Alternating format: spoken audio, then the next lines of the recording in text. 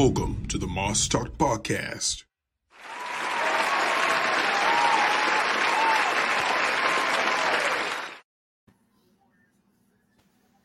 Sure. Hey, what's happening with the world? Welcome to another episode of the Moss Talk Podcast. I am your host, Mr. JJ Moss, and I got a very special guest on the show right now. And this brother right here, I think I've told him this countless times before, and I'm telling him again. I always felt like he's one of the most underrated producers, not just in Tennessee, not only in the southern region, but just period. And you know what I'm saying, my guy has been putting in work for a very long time, man. He has produced albums for countless of artists. He's been doing his thing. And we're going to get to know more about him. We're going to chop it up with him, man. So please welcome to the show today, the one and only Dre, the Boss Bangers. What's happening, my guy? What's going on, Word? What's good with you, man? Ain't nothing, man. Ain't nothing. Like I said, I appreciate you, you know what I'm saying, reaching out. Because like I said, you wasn't aware that, you know what I'm saying, I had the podcast thing going on and, you know what I'm saying, chopping up with LBZ and stuff like that. I was like, when you hit me up, I was like, oh, it's a done deal. We can go and get this cracking, because I've always been a fan of your production. Used to love when you go live on Facebook, just, you know, cooking up before work and stuff like that, man. I used to love those, man. Yeah, and I'm still doing it now. Ain't nothing changed. I just, been working a lot here lately, and so I ain't been able to get into it like I once did. But I'm still cooking up. Yeah, man, that's very understandable. Like I mean what I said, man. I definitely always felt like you're one of the most underrated producers. You know what I'm saying? Just coming out, just in the game, period. And at due time, man, people are gonna definitely wake up and realize that, you know what I'm saying, they need to tap in with you, man. Oh yeah, man. Definitely appreciate the love, man. No problem, man. Now before we get into everything, man, before we chop it up and get to know more about you, man, how's your family doing? How's your mental space? How's everything? Everything's going good. Like I said, I just had a recent graduate, and Congrats. everything's good, man. I had no complaints whatsoever. Same here, man. Because even if you're experiencing a little bad, you know what I'm saying, I just try my best to still appreciate the good and with the bad. So, so I just, try my best not to complain about anything. With everything that's going on in the world these days, I just, it ain't no room for me to complain. Just gotta keep your prayers up, man, and put it in the Most High hands. That's all you can do. What you said. Now, man, before we get to know more about Dre the Boss Bangers, I want to know personally, what are your feelings towards just the current state of just the rap game right now?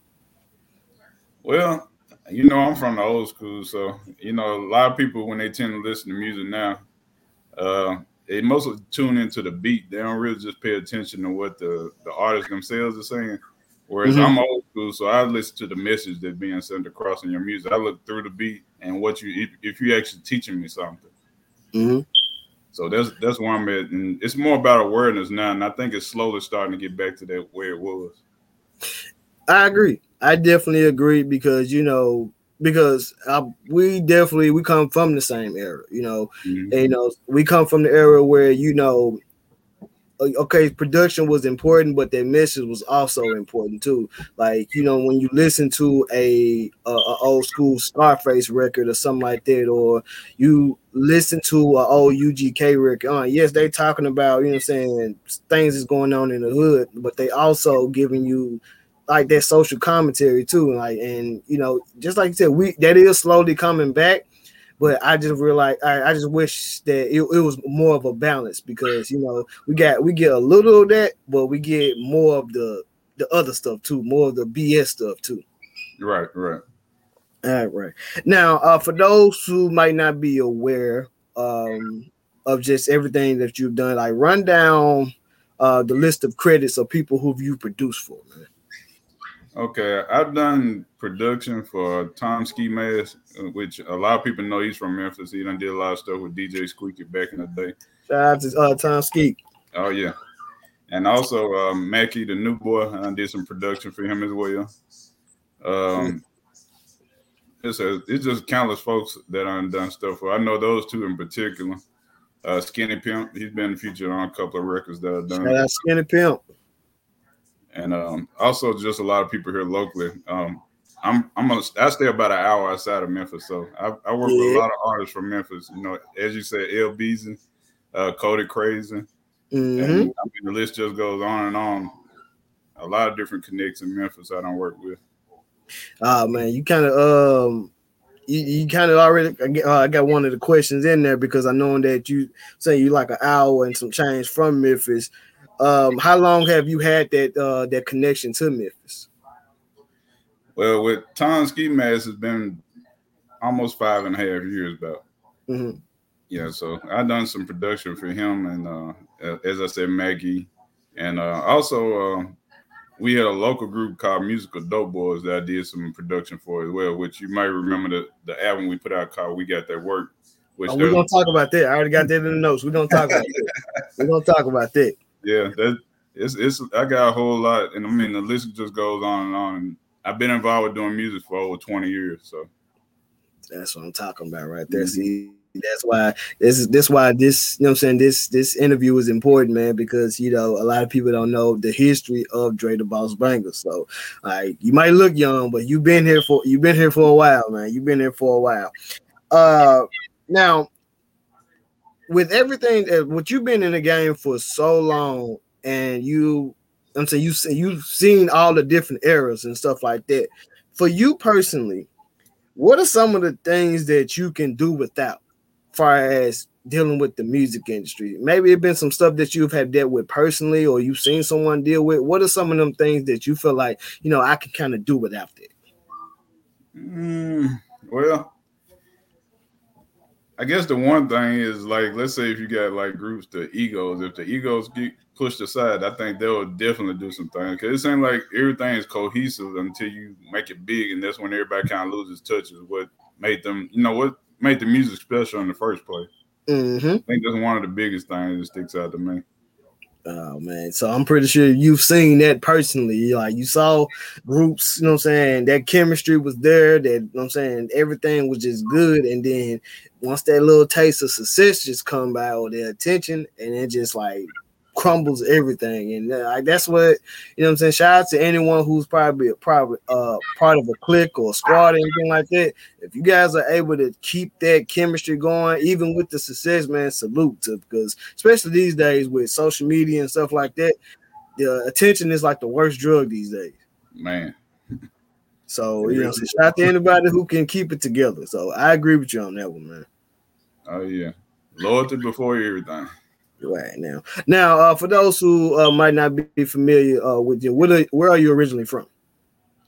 I'm originally from Bolivar, Tennessee, here in Hardeman County, which is an hour outside of Memphis.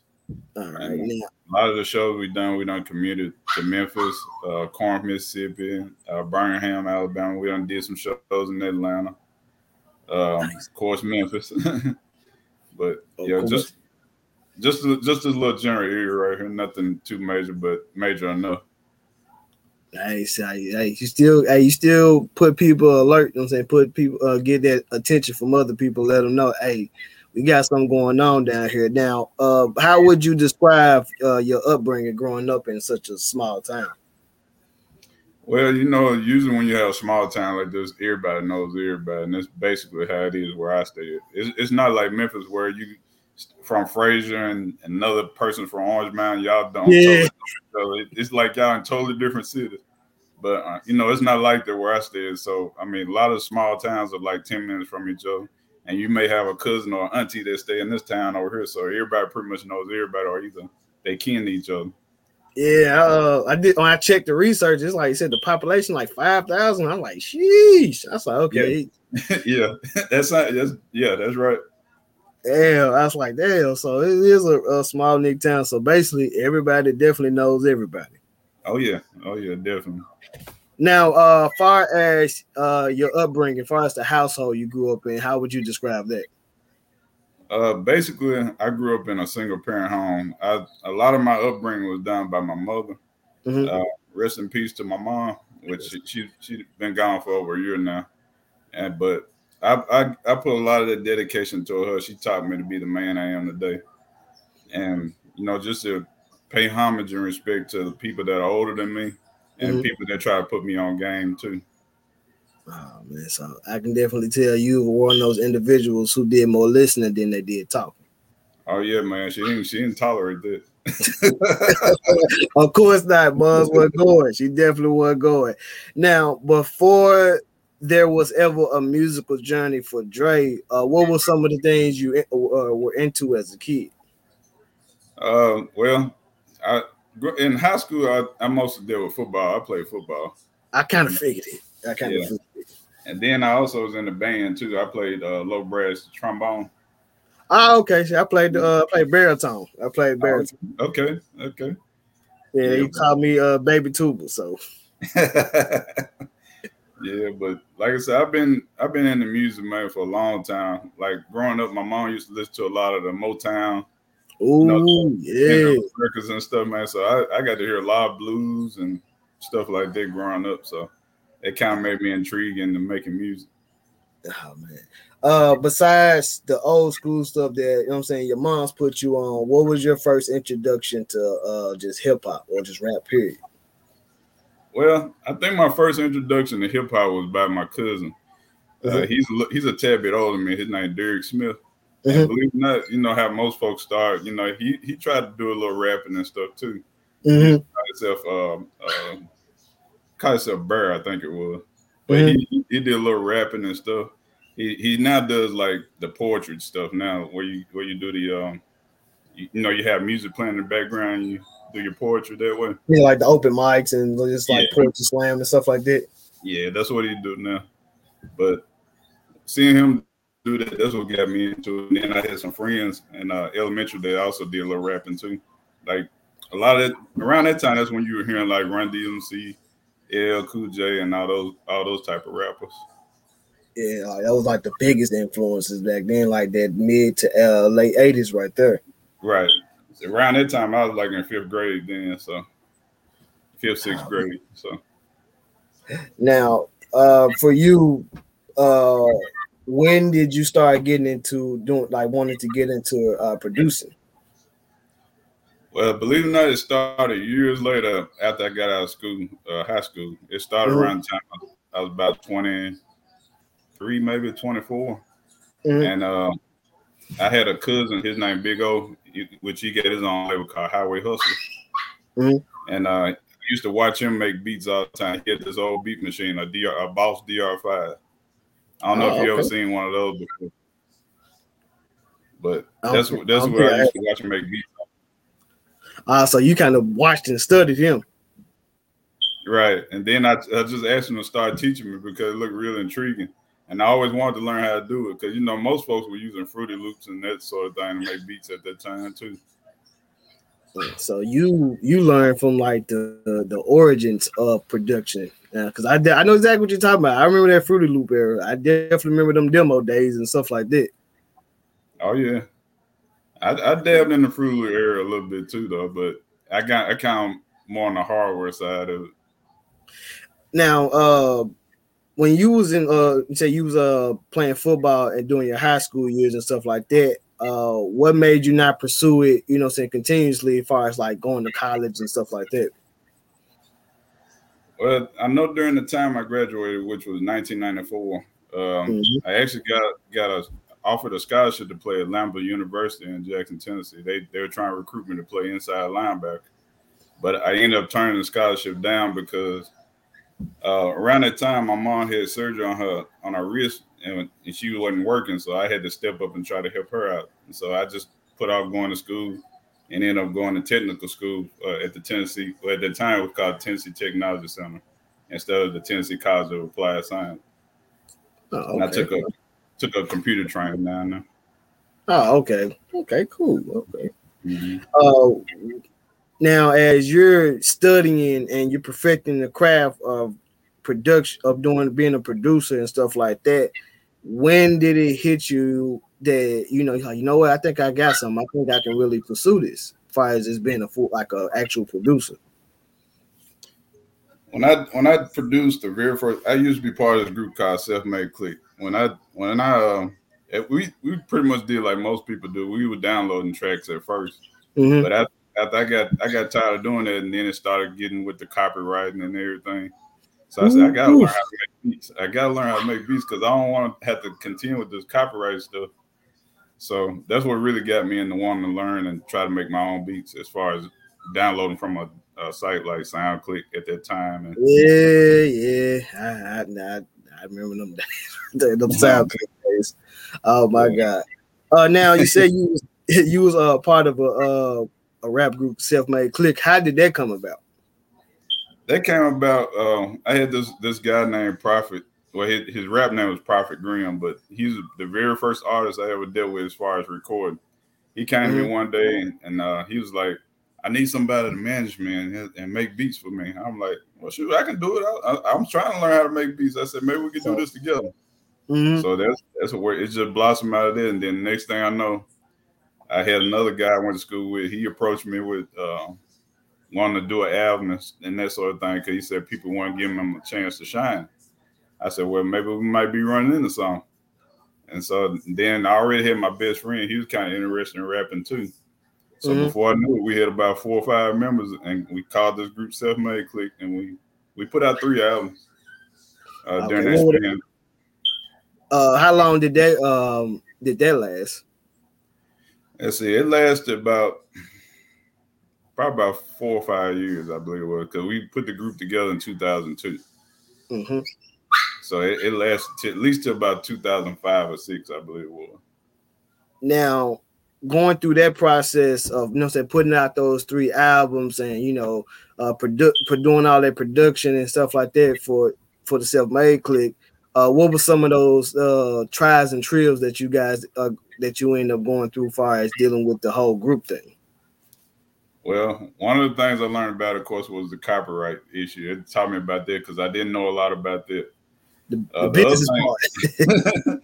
Well, the thing is, like, a lot of people think it's just a thing of getting in here, pushing the button and recording, but it's more to it than just doing it. I mean, that business stuff is a lot serious. That's when I got to learn about the BMI and getting all this stuff set up too. And, and copywriting your songs before they actually get put out, be sold or whatnot. But it taught me a valuable lesson. Those couple of years right there allowed me to get myself together to get things like they are right now. Now, when you guys was actually like moving and grooving and doing your thing, and then you said this is 2002, so this is the CD era. Did you guys have any opportunities to get radio play? Of course, at that time, there was this radio station in Jackson. They had like a paper play, which you could put a song on there that way. And if it's hot enough, they'll keep spinning it. And we had a few singles on there that got spin on that radio station. Oh man! And during them days, for those who might not be old enough to even remember or probably weren't even born yet, this is the CD era, and this is what we call the out the trunk era. This is truly the independent grind people just don't know about. Like, it's easier now as far as the internet and streams and stuff like that, but I feel like that era was just something different right there. Like, that was a whole different era, and that was how you was able to, do hand in hand, and you playing your stuff as you selling your stuff out the trunk and stuff like that, and you making connections and you building relationships with fans, and ain't no telling who you might run into. So I just feel like that whole era right there was just something special. I can't even lie. It was, because a lot of it was done on foot. Like, a lot of we hung up flyers in the stores. Yeah, posters. They would give us permission to hang it up. We would hang the flyers up. If we got permission to stand in front of the store, we sell CDs in front of there too. We just went from town to town, just passing out CDs. I can remember going to she's my wife now, but at the time she was my girlfriend. We would go to Gallenberg, and I asked them, like, can I leave a stack of CDs right here on your counter right here? Like, oh yeah, go ahead. I ain't got no problem with it. Can I play one of them too? I said, knock yourself out. Go ahead. I said, send me an email. The email's on the CD too. I was like, sure. That's what's up. But everything was done on foot then. You didn't have the platforms like you get right now. It's less footwork now. It is. It definitely is. It's made things more easier, but I just think, like, those days right there, because I can remember when I was an inspiring artist. This was like 05 era.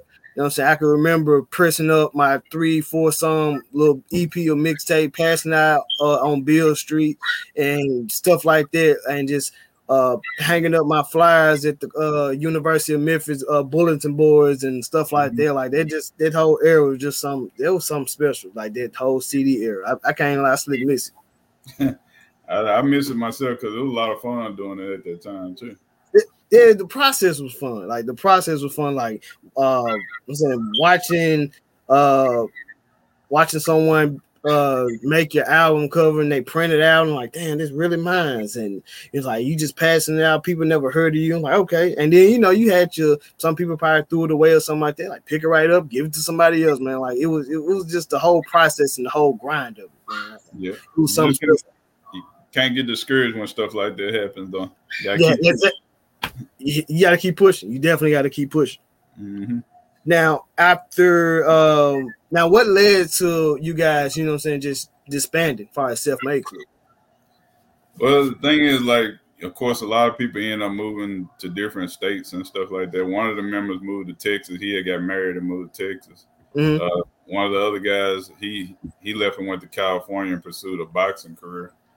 And then pretty much all of them started going out forming their own families and everything. It wasn't a lot of time for the music. So, I mean, it was just hard getting everybody together. So everybody just kind of slowly kind of went along their different paths. But we still talk to each other, though. Which is understandable. You know what I'm saying? Everyone, like, because it's different when you're younger. Like, you got all the time in the world to pursue this and record and do that. And not to mention, you guys put out 3 albums, which is very dope. Because most people don't even have a chance to put out a single. Right. Y'all put out 3 albums, and you guys was able to, you know what I'm saying, get some stuff or get some radio play. I'm pretty sure you guys did shows and stuff like that. You guys traveled the whole process of putting the posters up, selling hand to hand and stuff like that. So, you know, that right there was like a cool thing right there, man. Right. Now, for you, after you guys disbanded, what was next for you after that? Well, right after that situation ended like it did, my nephew at the time, he was in high school, and one of his buddies wanted to form a group. So I formed another group called Tennessee Pimp Clique. Mm-hmm. And they released one album. They had a second one, but we didn't end up putting it out. But they did get one out, and they had a couple of singles on there. They actually did some traveling too, and they did some shows with this group out of Henderson called GMC, mm-hmm. and a couple of other little areas around there close by. Okay. Now, like I know one of the singles that was real big off that album was called Stomp. Okay. Now, at this time, as you're doing all this, are you like building relationships with people and stuff like that? Okay, I didn't hear the question. No, I'm sorry. I said during this time, as you're like you're doing the different groups and stuff like that. Outside of the local people that you're dealing with, are you building relationships with others, like people from Memphis and stuff like that, besides the people that you named already? Okay. I still didn't hear the question clearly. I don't know if something's going on or not. I'm sorry about that. No, I was asking, outside of the local talent that you was dealing with, mm-hmm.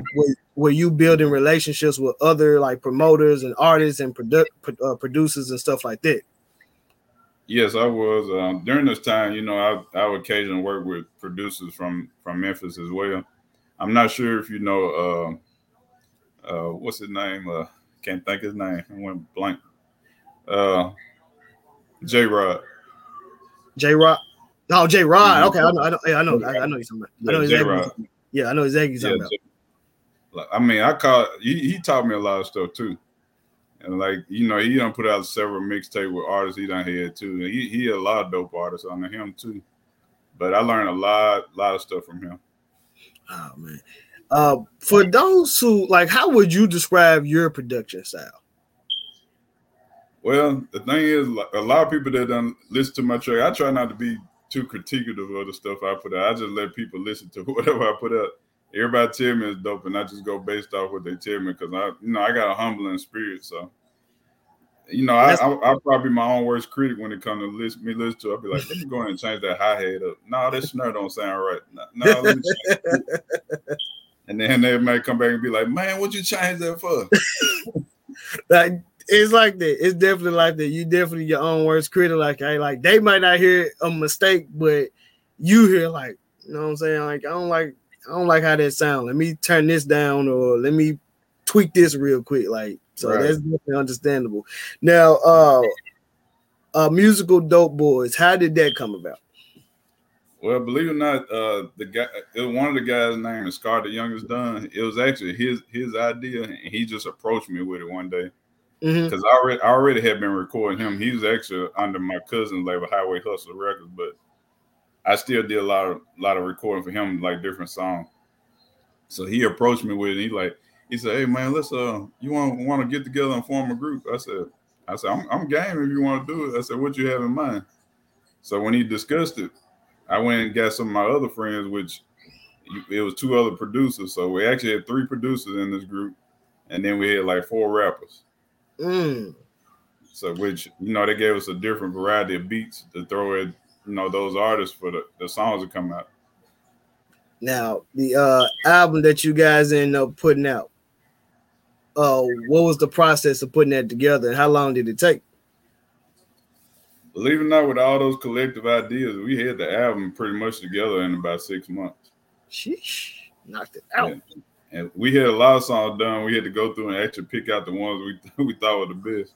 So that process. Okay. Yeah, that process. We recorded. There's some songs that y'all hadn't even got a chance to hear yet that we get. Now, when you guys put out that album, what was the reception that you guys ended up receiving? Because I remember the whole process. I remember the promo and all that. I remember all that. I remember. We still get feedback on it now. But at that time, it was wonderful. Like, especially like when we were shooting the videos for Let 'Em Hate and Wake Up. Yep. I mean, I think it was something different for this era because nobody ain't seen that large of a group come together like that and actually shoot something and making it a reality. Like, even the day we shot the video, we started out shooting the first scenes of it right there at Memphis, FedEx Forum in Memphis. And we had people some of the business that wanted to get in pictures with us, and I thought that was a trip. Yeah, because they like, oh man, like, who are you guys? Like, they probably not even knowing, but like to them, like, you guys like damn, I think these, like, who are these guys? But they look like stars. Like, and then that does something to you. It's like, damn, make you feel good. It's like, damn, like, people don't even know who we are, but they wanted to know like what we got going and stuff like that. And it definitely is a great feeling. Oh yeah, most definitely. I mean, like, every scene we stopped there, we just met with a crowd of folks that either wanted to be a part of the video or they want to be in pictures or they interview. Like, look, we did like little small video interviews where we posted up showing us shooting the scenes for the video too. Yeah, I remember. But, like, even the scene that we shot behind the neighborhood where I grew up at, we had like a large crowd of folks walking down the hill. You probably seen the scene in the video too. Like, we were walking down the hill and somebody actually called the police on the stopping the Yeah, because by the time we finished, man, I'm looking back, I see the police telling us behind us, and they're like, I had to tell them, like, hey, everything's good over here. Y'all don't need to write no tickets or do anything. We're good over here. We're good. Nothing is going on. There's not a problem, not an issue. This is not a gang fight or nothing like that. Nah, it wasn't nothing like that. But I'm telling you, man, there was so many folks over there. I mean, people out on their porch watching us and everything, but that just lets you know how big it was that particular weekend and how the reception was when we were shooting the video. I mean, it was definitely, it was a major movement. I'm not going to lie. Oh, man. Do you guys ever plan on putting something out in the future? Like putting some more material out? There's actually been talk on a new album. We actually released a single in January of 2020 called Married to the Game. Okay. Yeah, we did release a new single, but it didn't, you know, we didn't get a chance to really push it like we wanted to.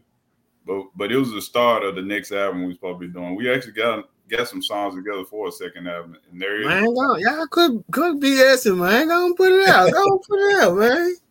Well, we've been talking, so don't be surprised you see us go ahead and put something out there. But as we always done in the past, we're gonna promote it real good, so you'll definitely see it. Facts.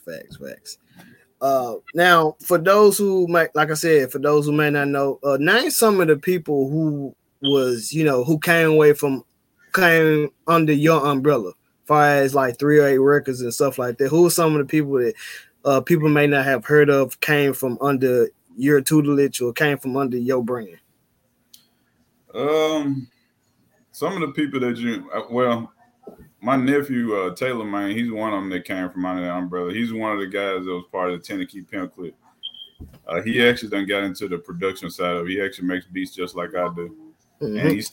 And he still raps here and there, but he mostly got into doing it and DJing now. And he also doing the video, the media where he records music videos too now.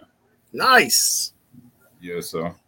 And then as far as that, there's a couple other guys still doing music, but they kind of like off doing their own thing right now too. One of them that used to deal with me back at that time, long time ago, was JL, which he's real big in this area as far as R&B. Like he's been traveling all over the place, and I mean he's turning it up right now. Nice. And shout out to JL too. That's dope, man. That's definitely dope.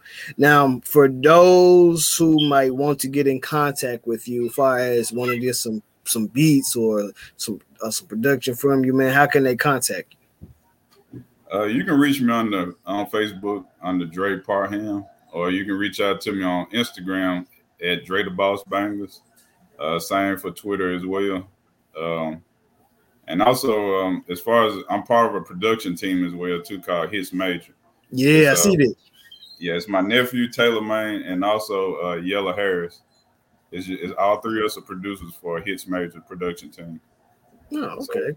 So cool. If you need any production, we definitely got some snippets for you.